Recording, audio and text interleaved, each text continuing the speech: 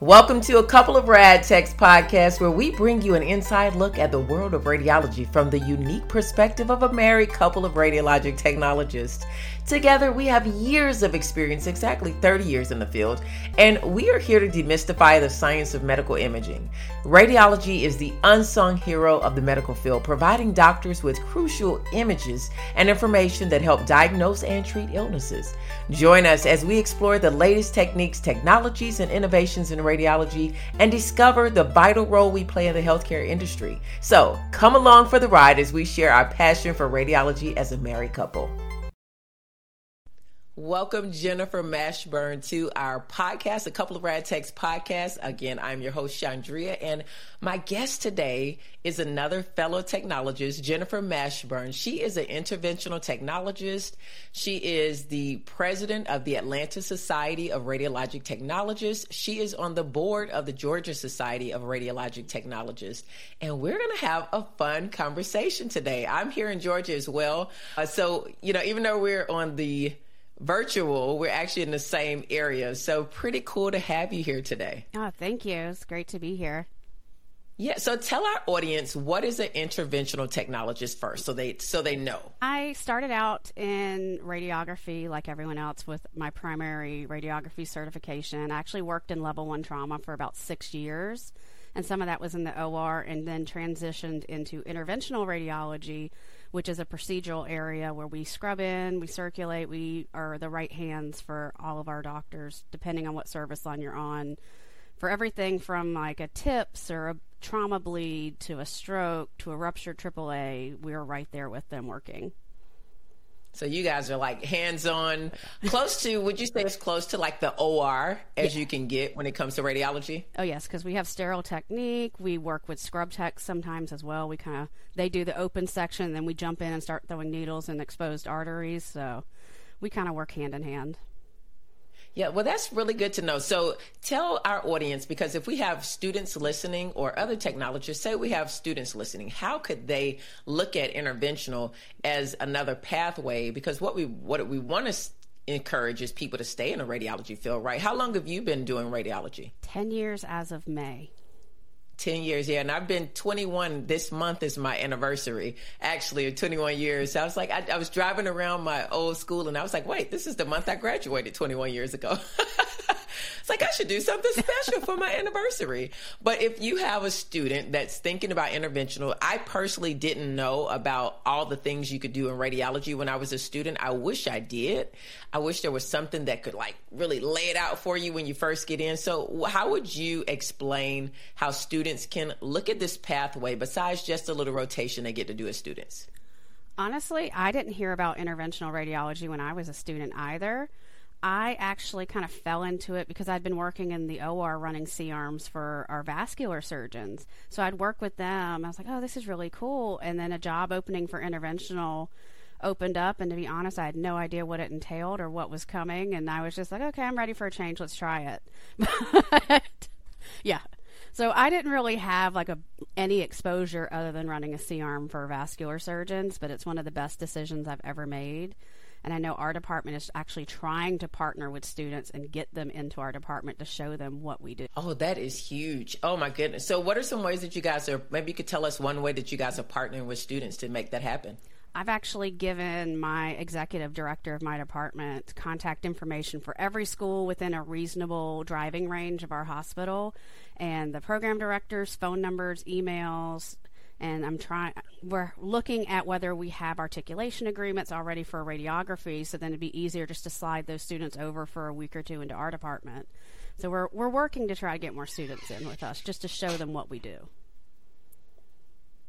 That is going to be huge. I just did a post on LinkedIn about, because so many people in my DMs and on my stories are talking about leadership. People want to go into leadership, especially when you've been in the field for a while or a few years. You're ready to kind of go in a different direction, but you're unsure, like you were just saying, unsure of which direction to go in. And I love having these conversations because this is the way we make radiology stronger. It's showing people that we're the third largest profession for a reason, because you have opportunities and options to go within our circle anywhere you want. And it's just not patient care. it's just so dynamic in the world of radiology. So I love that you guys are doing that. I even would love the idea of doing some type of leadership in the curriculum, where there are some students, they're just wanting to be directors. That is their main goal. And there's nothing wrong with that, but you have to, kind of start somewhere. And I think maybe adding that into the curriculum is not a bad start. So love what you guys are doing. And you're going to see big results from that. And intervention, I think, is a wonderful, wonderful pathway. It was one that I thought seriously about going into as a student too. I just couldn't handle the call. It just didn't fit my lifestyle right then. But there are so many options now. What do you think about the call, Jennifer? Considering that at 12 o'clock this morning I was pulling blood clots out of someone's brain, it can be a lot. You try to find a balance. We try to help each other out. Our department, we're very lucky. We have advocated for ourselves. We have very strong call policy. We're required to have 8 hours from clocking out to clocking back in the next day because we get murdered on call. So we have to have that sleep time if you want me at my best for my patients. I talk to nuclear medicine techs a lot when we do this podcast, mammo techs, PET CT. And what I find is we kind of cross over in modalities a lot. Let me ask you, an interventional, which modality would you say you cross over with a lot? Ultrasound and CT for sure. 100%. Almost every day. Wow. Okay. So, and that's what I tell people, we may be different modalities, but we're all still very much intertwined. Oh, yes. We actually have to ultrasound the patient before the doctor gets in. We look at their arteries, their veins. A lot of times, I scope them out ahead of time and I'll go to a PA or a doctor. I'm like, hey, this access isn't going to work because I see plaque, I see an occlusion. Let's change our plan up. So it's really important for us as techs. I can't do some of the complex ultrasound procedures that our colleagues can, but I can do enough where I can see if there's an issue in what we're going to do. So it's very helpful to have exposure to those other modalities. So you guys do ultrasound too as vascular techs in the IR suites? We do. Wow. Oh my goodness. So I do have a question. Can ultrasound techs then cross over to IR, or do they have to be rad techs first? You have to be rad techs first just because we are exposing patients to radiation, and some of them are excessive doses if it's a very long, complex procedure. So a ground level knowledge of radiation protection and principles is very important. I wanted them to hear it from your mouth, just because I've had people ask me, especially over on TikTok, who are ultrasound techs and they went specifically for that. And they do vascular and they do all of that. And they're like, well, I could probably just go right over to. And I was like, yeah, no, you have to do radiation safety and you have to go through the radiology program first. But to hear it from a vascular IR tech answers that question there. And it shows people the benefits of when you do have radiology to back up a lot of other things. It kind of gives you more options to be able to go into MR, CT, nuke med, and then pop back into the radiology, the things that require a radiology background. So I love that. Now, you are the president of the Atlanta Society. Tell us, how did that happen? My first round as president was actually during the pandemic. I think I got elected in 2019 as president-elect. And so I hit the ground running right as the pandemic was starting as president of the Atlanta Society. And then I just started this past May, my second round. But it all started from just getting involved. I started out as a student intern with the Georgia Society years ago, and I attended all of the Atlanta Society meetings and got to know a lot of the people there, and kind of slowly went from volunteering to help with the committee to volunteering to chairing for a committee, and then someone convinced me to run for the board, and so here I am now 7 years later. And oh wow, 7 years later, what have you seen that the society has done? Because were you a member from being a student all the way up to that time? Oh yeah, I was a student intern for Georgia, student member for Bo, student member for the ASRT. I did student leadership with ASRT, so I've been doing stuff since I was my first year of X-ray school. Wow. For you, what would you say joining your local society? Because a lot of us, we've joined the ART, and that's, a lot of us, we're definitely on a national level. But locally, why would you tell us technologists it's important to be a part of your local society? Well, one good thing about both the Atlanta and Georgia Society, we actually work very closely together. We help each other out. You'll see a lot of people I volunteer on committees for Georgia Society. I'm on the board for Atlanta. We're in communication all the time. So Georgia is actually spearheading a licensure effort. James Reeves has actually been the one that's been working very, very hard with legislators here in Georgia to try to get us some kind of either rule change or law in place so that we have something backing up who's taking x-rays of our patients. And as the Atlanta Society, we support that. We give them platforms. James did an entire lecture at one of our meetings about kind of the progress of the bill and where we're at with it. So it's one of those things where if you as a technologist want licensure in the state, joining your societies, volunteering, getting involved, that's how that happens. And that's how we get off that list of 5 or 6 states that don't have licensure.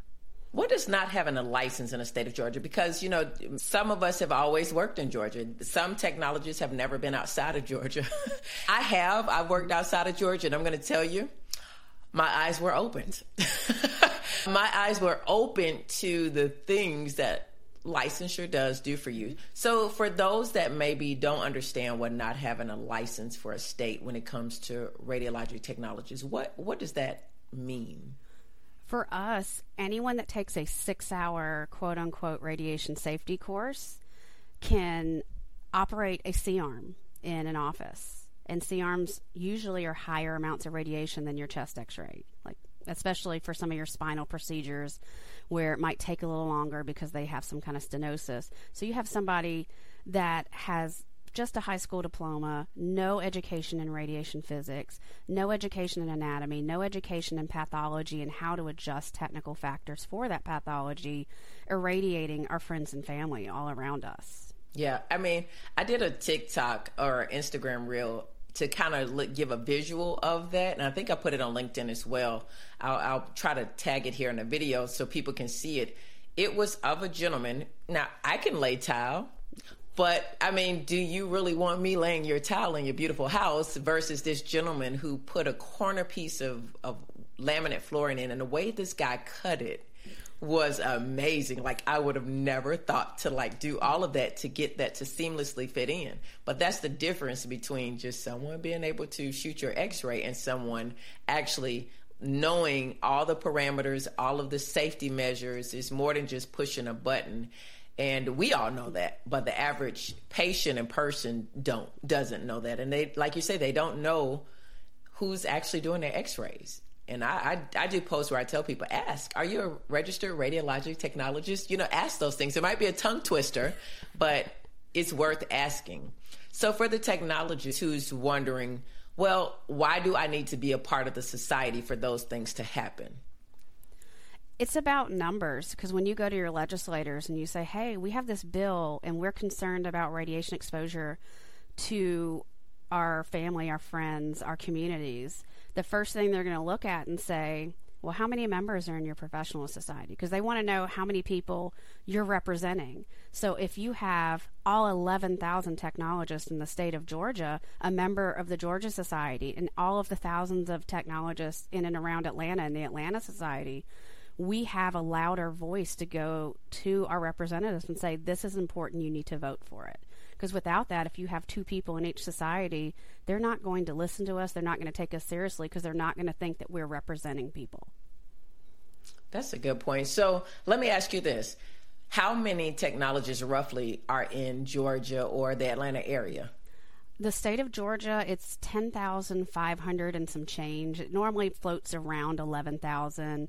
Atlanta, I know we don't have definite numbers because the ART doesn't give out city data, but it's at least a few thousand. So in the state of Georgia, about 11,000. How many are part of the Georgia Society? I have. Feeling like a popsicle in the hospital? Well, ditch the hospital chills. Scrubmates, a base layer designed by a healthcare professional, understands the struggles of staying warm. Keep yourself toasty and your valuables secure with convenient zippered pockets. Support a small female-owned business and try Scrubmates today. You'll get 15% off your order using my code, RADTEX, at checkout. Thanks, Scrubmates, for bringing us this episode of A Couple of Rad Techs podcast. Now let's get into the episode. Not seen their membership data to know, but usually I want to say a couple hundred of them. A couple hundred. Yes. So this is my question as just a regular technologist, because I wouldn't know what the Georgia and the city and the state societies do differently. So it's great that you showed and talked about, that they work together, they work in conjunction, because most of the time I would think, well, I only need to be a part of one of them. So which one should I join? And sometimes if you give people too many options, they're like, well, I don't know which one to go with. So I'm just going to go with the one that costs the least amount of money without, really being educated as to this one may fit you better, this one, but we still work together. How are both societies going out to reach technologists? Because we got to get those numbers up, because I want to talk later about what licensure in each state would mean, not only for the patients, but also for technologists, because they have to see, how does this benefit me? How financially, how does it benefit me for us to be licensed? What are some of the benefits of having a licensure state? So I'll go back to that original question. What efforts are being made to reach all of these 11,000 technologists?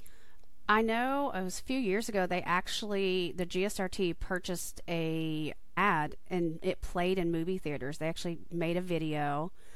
It was great. It is actually along the same lines of what the ASRT is working on, their national PR campaign, but we did it years ago here in Georgia. And before you saw a movie, it would play in there like, hey, is the person doing your imaging a technologist? Are you a technologist? Come join us. We're trying to reach out to students. I know I have a list of all the schools in and around Atlanta that we're going to be reaching out to for this coming society year.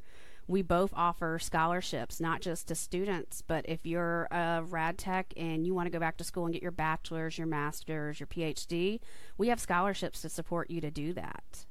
So there's a lot of resources between the two that can help technologists, whether you're, in your first year in your career or if you've been doing it for 30 years and you're looking for a change. Wow. See, all of that stuff is very, it's new. Who would know that? I knew as a student, they had student, scholarships and stuff like that. But a lot of technologists are looking to go back and get their education. And on a local level, they can qualify for these scholarships. That is huge. Now, I do want to talk about what does it look like if a state is licensed, like for the technologist's benefit. I know safety to the patient. Yes, that's number one. But number two, people are like, well, how is this going to impact my paycheck? How is this going to impact my work-life balance? Like, what does it do for me? In general, for the other states that do have licensure, it normally doesn't require, other than California, it's a special case where they have their fluoro exam. Most states, you just pay your annual or biannual fee. It's usually not a ton of money, depending on the state. Again, they kind of prorate it. If you're going to a more expensive state, more expensive cost of living, it's going to cost a little more. But you might be looking at anywhere from $25 to $50 a year for your state licensure, which in the grand scheme of things is not a lot of money to make sure that your pay rate might at the end of the day be higher, because everyone that's taking imaging is going to be a registered technologist. They can't kind of lowball someone and pay them minimum wage and tell them to go hit a button in a room without kind of thinking and processing about what they're doing.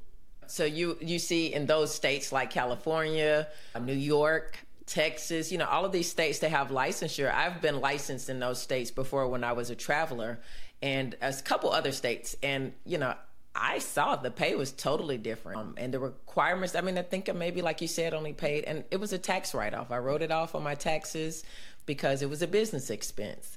Any of your education and things like that, I was able, I'm no tax advisor, but I was able to write it off on my taxes. But again, like you say, there are so many other benefits, even work-life balance. I felt working in licensed states, it was just a whole different ballgame the way the technologists worked, in my opinion. That's just my opinion. They seemed a little more relaxed. It was, I don't want to say, for lack of, maybe you have a better word than what I'm thinking of.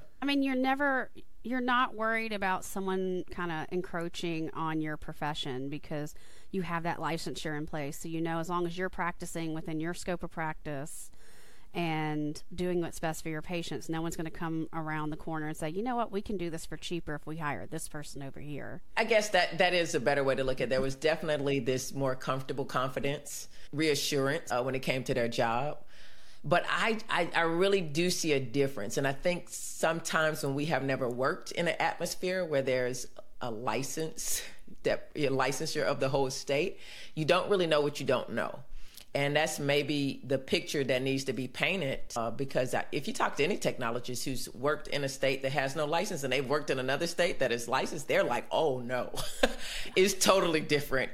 Even from the quality of work that you're expected to do, you're not so much is put on you like that, and you're compensated better. Definitely the pay rate is better in those licensure states.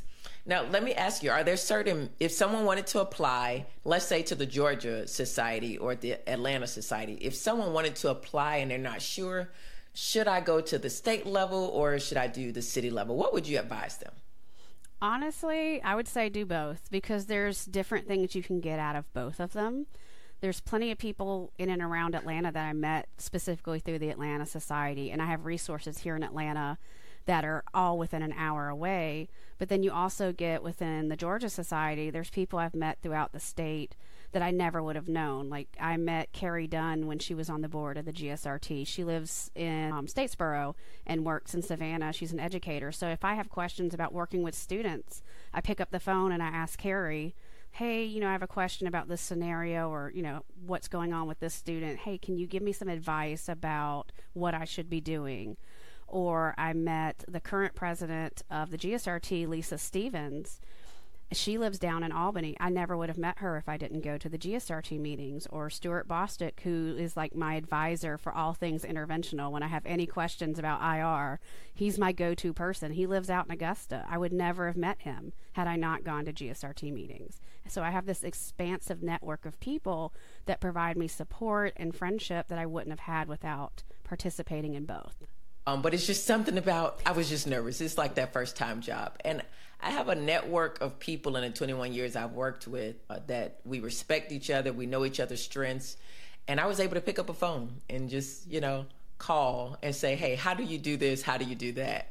And it's nothing like having that available to you. And joining the societies, if you don't already have that, and even if you do, joining the society will open and broaden, is what I'm hearing you say. It broadens that even more, because in this field, you continue to grow. I don't care what modality you're in. You're never going to know everything. Nobody's the top guru on anything. Everybody has their strength, and to be able to all come together and work together to help each other thrive and grow, and to really help these last 5 or 6 states to get licensed, I think that's just amazing. So I really enjoyed this conversation. I want you to close it out and let us know what it is you're passionate about, what you would love to see when it comes to this local societies on every level, not just the state of Georgia, not just the city of Atlanta, but for all technologists. Why should they really look at joining their local, in addition to the ART,